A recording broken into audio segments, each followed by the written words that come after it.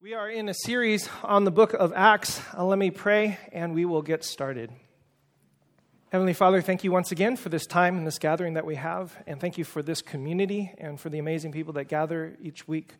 I pray once again that our hearts and our minds would be opened, that we would not only just read and understand, but that our hearts would actually see and be transformed.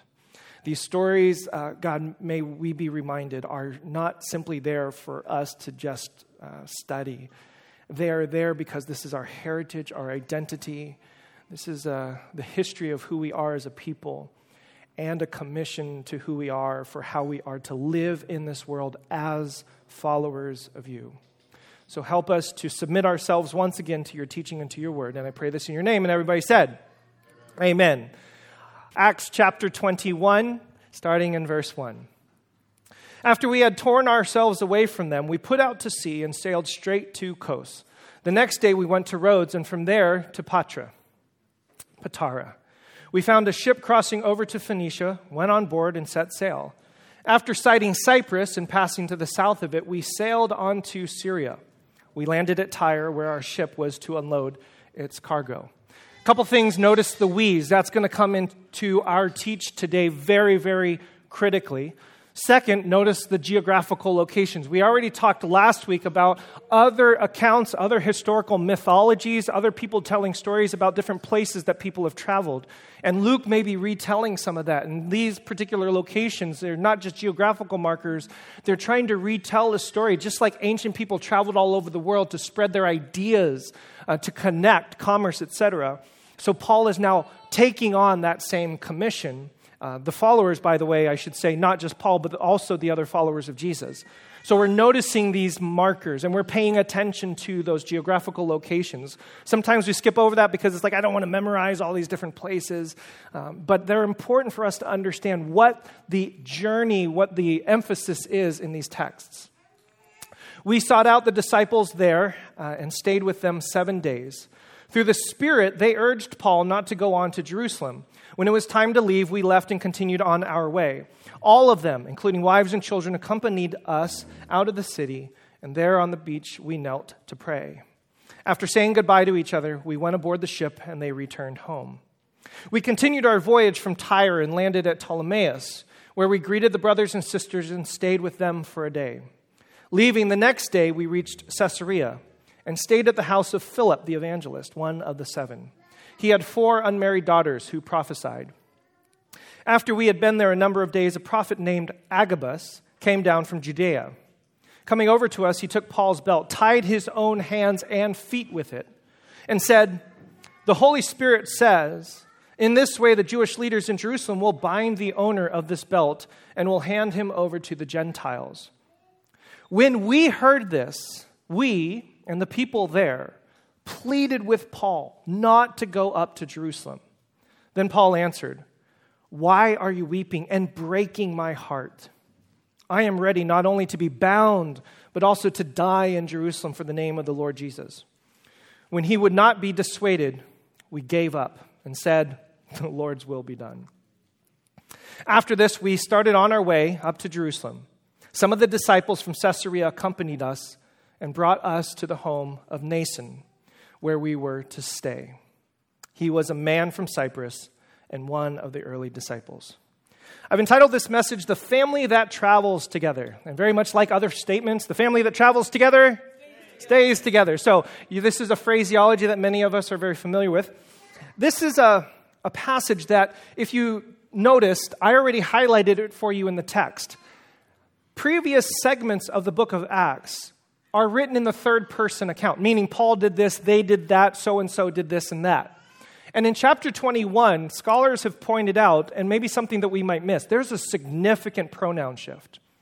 And that pronoun shift is now to the first-person, personal, plural. Some of you are like, please don't take me back to grammar English class. But this is really important, because the narrative that Luke is writing, oftentimes we think of as some sort of historical account, which it is.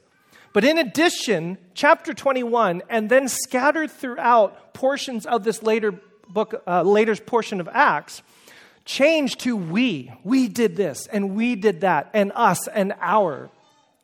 And you may not feel this necessarily because we're trying to get to the story of what happened. But that pronoun shift is significant because it means that what Luke is writing, in addition to the details, is he's writing an autobiography. He's writing about how we were there, we saw this, we participated. And throughout the course of events, both the highs and the lows, the good times and the bad times, he is there along with all of these disciples that are traveling. And don't forget that they then stayed with him throughout this journey. The family that travels together stays together, and this is what I'd like to highlight for us today. Because in our context, and especially with some of the recent events that have been going on, statements that have been made, news reports, particular conflicts that happen between religious institutions, etc., the family that travels together does not always stay together. In fact, oftentimes what we do is we draw lines and we out and we other and we ostracize and we identify ourselves not as you anymore. And so what I'd like to do is try to take this particular passage that we just read and maybe journey us through a little bit of how did this community stick together. Not always because things went well, but they had some commitments. And they had some core ethics and values that held them together. The family that travels together does stay together. And that is really important for us in understanding our journey here today because they had to wrestle with the very same thing back then. The first thing I want to point out is the family that travels together honors or remembers one another. Honors or remembers one another. The passage in verse 16, some of the disciples from Caesarea accompanied us and brought us to the home of Mason or Nason. And actually in Greek, whenever you have those two consonants together, you actually pronounce both of them. So it would be pronounced Mnason, where we were to stay. He was a man from Cyprus and one of the early disciples. Now, this particular character is mentioned, and we don't know anything else about him other than he was from Cyprus, he was hospitable, and he was one of the early disciples. He was one of the first followers of Jesus. Now, a quick side note, which is very fascinating. One of the oldest documents that we have of the New Testament, it's called, very technical term, Codex Sinaiticus, which just simply means the book that was written around the Sinai Peninsula and area. It's one of the oldest, if not the oldest, Greek manuscript that we have of the New Testament. Actually has this text, and if you notice carefully, for those of you who read Greek, the word Nason actually is translated Jason. So I thought that was really fascinating, especially since we have a couple Jasons in our community. Now, what does this word mean, Nason or Jason? It actually means remembering. And it comes from the same root word from where we get the word mnemonic or mnemonic, depending upon how you like to pronounce it. All cows eat grass, one of those famous ways in which you memorize particular things, scales, so A, C, E, G. A mnemonic is a way of memorizing that. So Mason is a name that literally means to remember or to bring back to mind. And what's so fascinating about this is that he's just simply mentioned as somebody who's hospitable. It almost appears as if he's just kind of an add-on to the text. But if you read Acts carefully, and there's actually several examples of this. Earlier on in the book of Acts, there's a guy by the name of Titius Justus, and it simply says, a worshiper of God. That's all it says. We know nothing else about this gentleman other than that he's a worshiper of God. Titius Justus, Nason, Jason, however you want to say that, they're mentioned here. And they're mentioned because this text, this story, this history is pausing for a moment to remember these people, to honor them and to acknowledge them as part of the journey. So often when we read the book of Acts, we think of Paul. We're going to think of Silas, perhaps. We're going to think of Jesus, obviously, Peter, the big disciple names, all of those people that we might be very familiar with. I am struck with the brilliant remembering that Acts does of people that may, to us, seem very insignificant or an add-on to the story. But the reality is they were critical to the story. And Nason plays that role. He's hospitable. And this icon actually has developed throughout Christian history to honor this person of whom we know virtually nothing. But he's mentioned, we remember him, and he's honored by his mentioning as somebody who is hospitable. And what it says is one of the early disciples. The Greek phrase could simply literally mean one of the archaic learners, one of the old guys amongst us. And I love this phrase because the word archaic, which comes from the first word for beginning, may seem to indicate that this person was actually very old. Now, in our culture, when we call somebody old, is that a positive connotation or is that a negative connotation? Both? Yeah. Oh, you're a good man. Good job. Well done. Yeah, you get a pat on the back for that. Oftentimes, however, and most of us, when we say the phrase old, it actually is a negative connotation because we very much value the young. We value the innovative. We value that which is coming up and emergent and youthful, and we're all striving for that. But here's a gentleman who's listed in the book of Acts, hospitable, man from Cyprus, and an archaic learner. And so he's memorialized, he's remembered, he's honored as somebody who's hospitable, and somebody who's old. And that phrase, archaic, is actually a positive term. There are people in our community, and there are people within the greater Christian community who are old, who are the archaic learners, who are the people who are first disciples amongst us. And we should take some notes and lessons. And I think Spark is actually very, very good at this, of recognizing that every single generation in our midst is a valued member. And we would be worse off if it weren't for the young amongst us. And we would be worse off if it weren't for the old amongst us. And I won't mention any names again because in our particular culture, we don't want to call anybody out. But we are a community that values deeply and greatly those in our community who are the archaic learners. I use a phrase called generational chauvinism. The idea that one generation is better than the other. And we have this generational chauvinism from both ways. Younger people think that the old people are old and outdated and they don't even know how to program their iPhone anymore. And the older people think that the younger people are, mindless and barbaric and they're only governed by the whims of their hormone. Well, all that might be actually true. So anyway, yet we think of them as not having the grounding or the experience or whatever it is. And I love in our particular text, both the young and the old are honored and respected in our communities. And they are people that are honored and remembered in the text. And so one of the lessons that we take away from this Acts text is that we stop and we honor and we remember.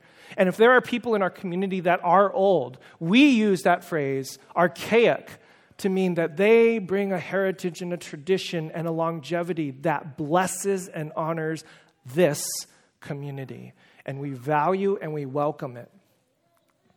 So here's a gentleman who has possibly accompanied us. Scholars debate whether or not Nason has actually traveled with them, but he possibly could have. He's hospitable, he's kind, and he's an old and an early disciple.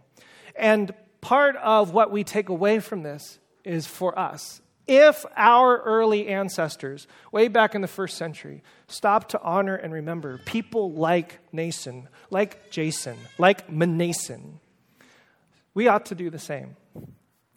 Earlier this year, I got notice that my youth pastor had passed away from cancer.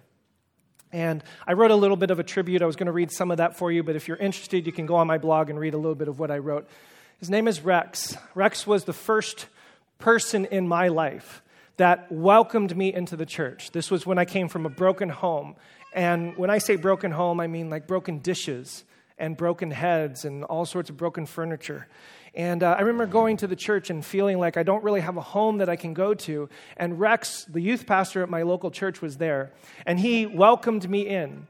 He was the first person to see that maybe, just maybe, this crazy little kid from, the backwoods of Napa might have a place in ministry. So he allowed me to teach and participate in some areas of the church. He allowed me to give one of my very first sermons at this congregation, which was, I don't know, however many years ago.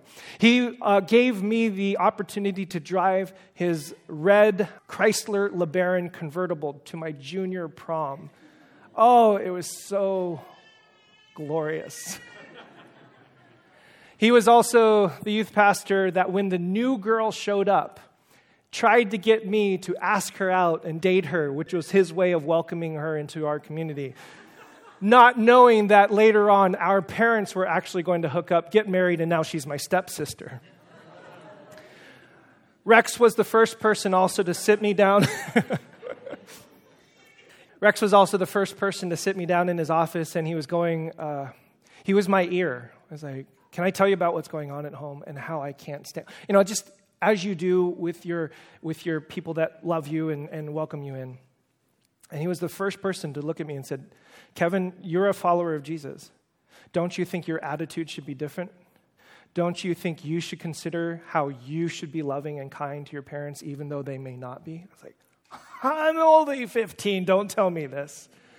And I remember that being one of the first moments of trying to understand what compassion and mercy and empathy was to somebody else. Rex went on to do other things. I was a part of that church, and I never, when you're growing spiritually, you stop and you remember. That was really formative for me. And with all due humility, if throughout the rest of my life, any of you or anybody within my ministerial career has been blessed by anything that I've done, we all need to stop and remember him. Because I don't know if ministry would have been my track or trying to love and help people through the way of Jesus, through this Christian church kind of thing, had it not been for him. Because had it not been for his welcome and his incarnation of Jesus to me, I'm not quite sure where I would be in that particular sense. So, my friends, in this message, and as well as on my blog and my post, I pay tribute to him and thank him and are so grateful for that investment, his hospitality to me, his kindness to me, and his shaping my thinking, his giving me opportunity to share. And I hope that as I remember him and as I think about the journey, and by the way, it's not just him. I was going down a list of people, but he just happens to be one of the first. As I think and remember and pay tribute, I'm also reminded, just like Rex was that way to me, so may I continue that tradition and how I relate to each of you, to the people that come across in my paths and journey. And this is what remembering and honoring does. It spurs us on to live in such a way that pays tribute, honors those particular people. So my friends, my question for you, the family that travels together, and as they make this list, my question for you is truly an applicable, tangible, do something about this kind of lesson. Who do you need to remember? We're in a season where there's a lot to discuss and debate and argue about. I would encourage us, as we chart through this story of Acts, who do you need to remember? Who was there along your journey? And maybe it was somebody in this room, maybe it was somebody from a long time ago. Who do you need to remember? Who do you need to honor? Who do you need to pay tribute? And I would encourage you, if you feel so inclined, if the Spirit so moves you, actually tangibly honor them. Write them a letter. Call them, send them an email. I've been doing ministry for a long time. It's just been such a blessing. Every now and then I'll get a nice, encouraging email, and sometimes at the beginning of the email, somebody will say, I know you probably get a lot of these emails.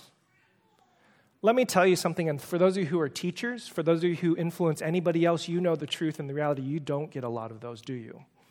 It's very, very rare for people to stop, to pause, to remember, and to physically, tangibly reach out and acknowledge those of you who have been so influential in your particular journey. So my encouragement for you, wherever you are in your spiritual journey, no matter what kind of path you have taken, there is There is a Mnason amongst your journey, in your past, in your history. There is a Jason that was there, that was hospitable, that was kind. There was somebody there who you need to remember, who you need to honor, and who you need to pay tribute. And I would encourage you sometime this week to actually tangibly write them, email them, send them a card, or give them a hug, or whatever you need to do. Just say, thank you for being that. And here's why that's important. Not only will you bless them as a result, but you will be blessing yourself. You will be bringing back to mind, especially as we just read this from the book of Acts, you will be bringing back to mind how they treated you, which encourages and challenges you to behave in that same way. Bring that back to mind, and which is fascinating, which is why his name is Mnason anyway, from the root word to remember. So number one, the family that travels together remembers one another, honors one another. And I hope that this passage and the story of Mnason encourages us to remember those in our journey. Second, the family that travels together argues with each other. Now, this is my, here we go. Are you ready? Here we go. Verse 4. If you noticed, there was a tension, a contention that was happening in this passage. Through the Spirit, they urged Paul not to go to Jerusalem. And they're urging him. And you can kind of tell from the text, they are really urging him, like with tears and with anxiety. And then, later on, in that narrative, a prophet named Agabus came down from Judea. Now, that may not mean anything to you if you don't remember that earlier on in the book of Acts, in chapter 11, Agabus shows up previously, but this was his prophecy. One of them, named Agabus, stood up through the Spirit, predicted that a severe famine would spread over the entire Roman world. This happened during the reign of Claudius. In other words, the only previous prophecy that we know about Agabus is a doom and gloom kind of prophecy. So when Agabus shows up, dun, dun, dun, just get ready. He is kind of like the Debbie Downer of prophets, right? That's who he is.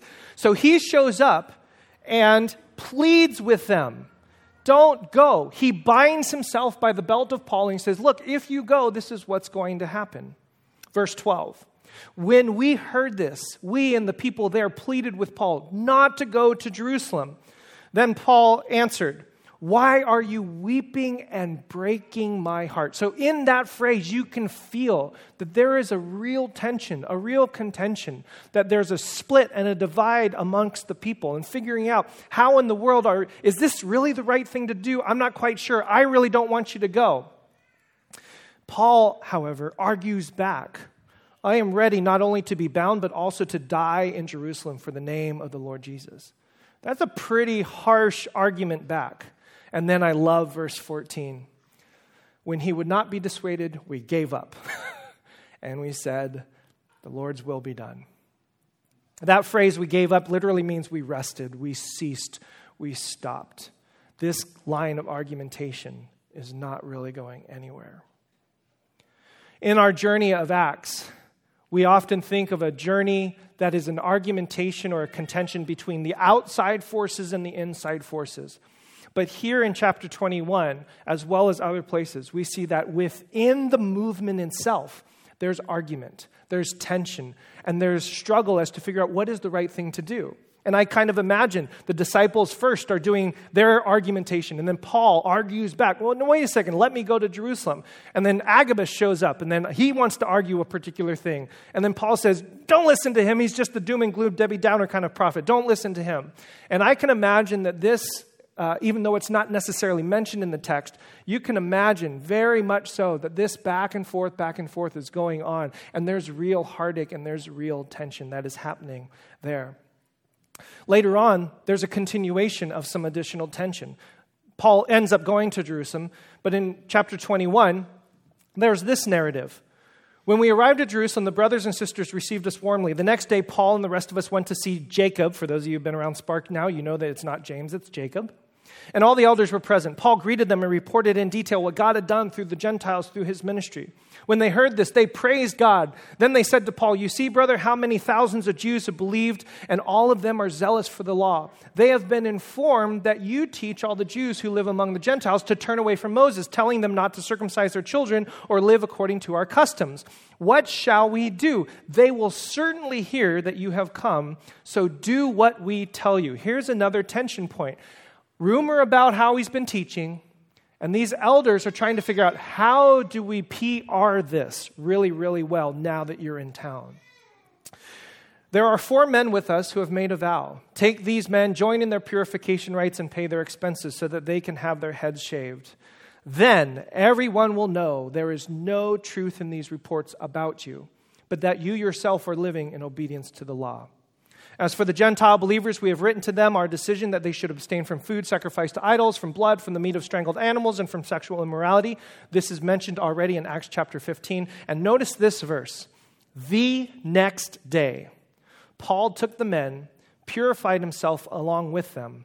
Then he went to the temple to give notice of the date when the days of purification would end, and the offering would be made for each of them." 2 stories about Paul in contention with people that he's in relationship with, 2 different responses. The first response is that he's like, "No, I need to go." And the people essentially submit to Paul's will. The second argument, the second tension, the second confrontation, Paul says, "Okay, I think your idea is good." And he submits to it. And here we have an example within this narrative of argumentation within that body, within that community, and 2 different ways for figuring out how to manage difference of opinion, difference of idea, different emotional states in the problems that they were facing. These particular stories tell us that these early disciples, these early followers, these early Christians were involved with a lot of dialogue, a lot of give and take. There was a lot of mutual submission to one another. There was a lot of faith and trust in one another. And ultimately, there was a lot of love. And these arguments are not absent from the community. They are fully present in the community. And in fact, one of the reasons why I have this graphic up here with the boxing gloves and the hearts, in fact, argument with the community is evidence that you are committed and love that community. In business circles, for those of you who are part of organizations and management and all that stuff, it is the employees that argue with you that you want.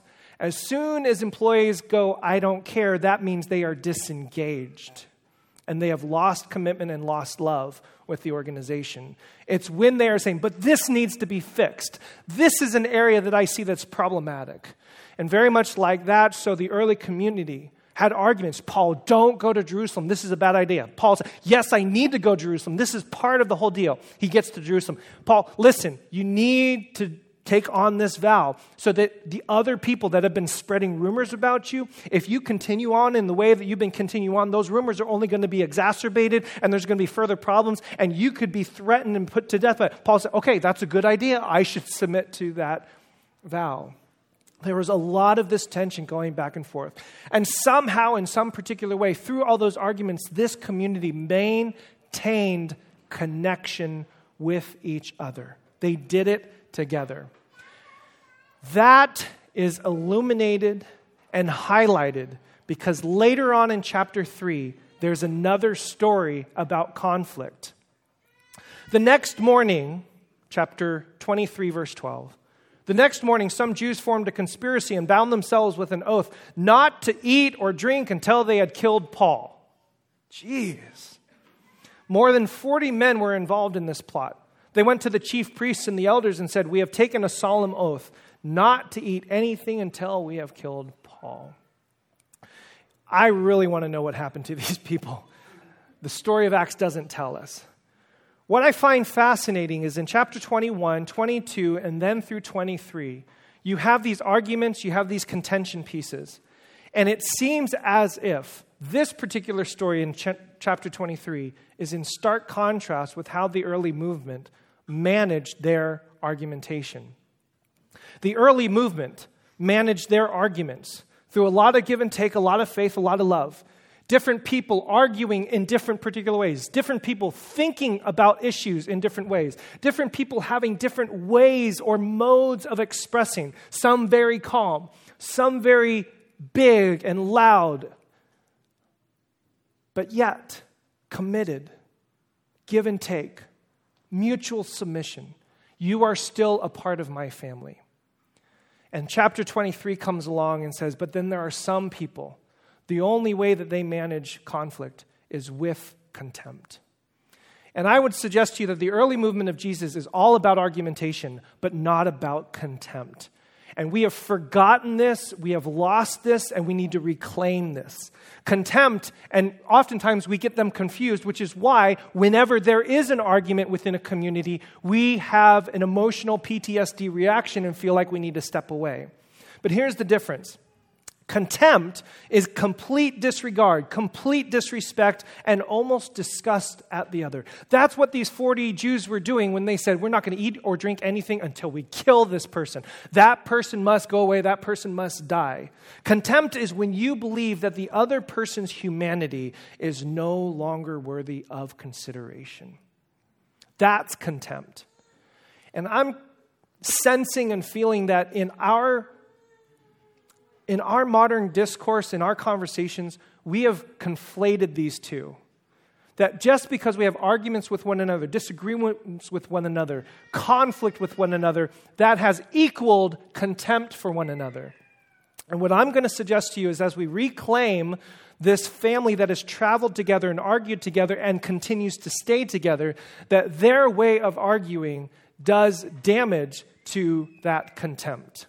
Does damage to contempt. And it is okay in a community like ours, and it's okay within the larger Christian community to have really good, powerful argumentation, wrestling, contention, ideas, different offenses even. Hey, what you said may have rubbed me the wrong way.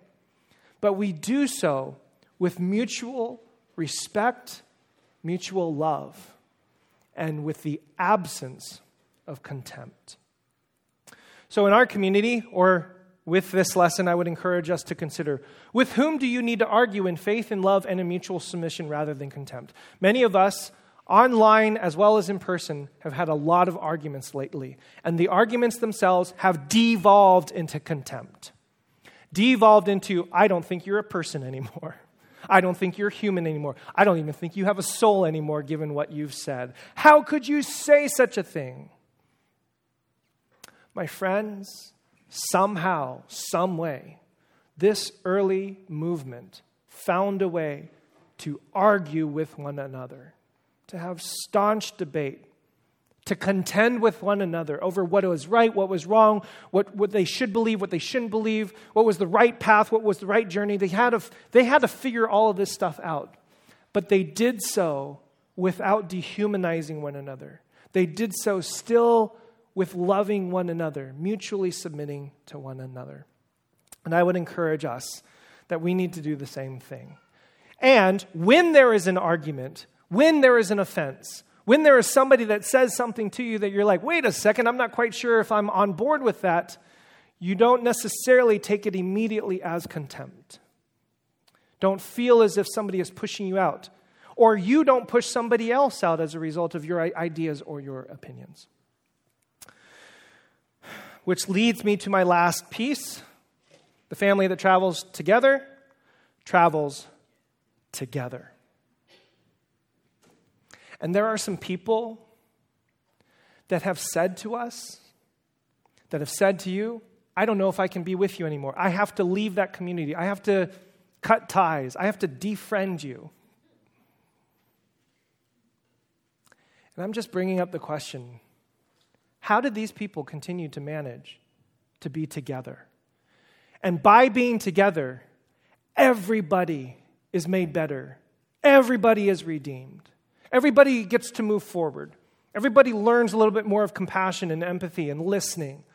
Everybody learns how to keep this thing going without completely destroying it by dividing. At the very end of Acts chapter 28, after some third-person narrative, the pronouns shift again. And I won't read for you the entire chapter, but notice them. After we had reached safety, when we then learned that the island was called Malta. And the rest of that narrative continues on with the we and the our and the us. So my friends, the family that travels together remembers one another, honors one another, acknowledges and pays tribute to one another, to remind us of who we are, to remind us of our heritage, to honor those in our community, in our midst, and in our personal journeys of those who are the archaic learners, the old ones amongst us. The family that travels together argues with one another, and it's okay to debate and discuss. And I hope Spark does a good job as well as a better job and an improving job of allowing that kind of conversation to happen without contempt, without a dehumanization of the other. And as we do those two things together, that is how this early Christian community traveled together and took that message to the ends of the earth, which is why we are here today. Again, the reason why this series is called Acts is we're supposed to ask the question, how did we get here? Well, part of that how was through very complicated, difficult, challenging argumentation, remembering all of that stuff. And so if that's how we got here, maybe we too should try to exemplify those same ways. I would encourage you to think, who do you need to remember? Who do you need to write? Who do you need to email? Who do you need to hug? And who do you need to say thank you for being that Jason, that Nason in my life, the person who was hospitable to me? And second, if there are people in your life who, if you stop for a moment, recognize, you know what, they are still a part of my family. They are still doing their best to follow Jesus if you're within that faith tradition. They're still human. Who are those people in your life that are on the outside, that have been pushed to the outside, and maybe figure out, learn, try, redeem your past conversations and argumentation to try to rehumanize that relationship. And say, I do not want to be the kind of person that breeds contempt in this world, because contempt is ultimately what's going to destroy us and dehumanize all of us, even the person that has that contempt. And if we can do that, then I think we're on good standing, not only for bringing in the tradition of Acts, but we're on good standing for how we then move forward in this world, especially in this world and in this context that we have. Okay, God, please help us to do this. Amen.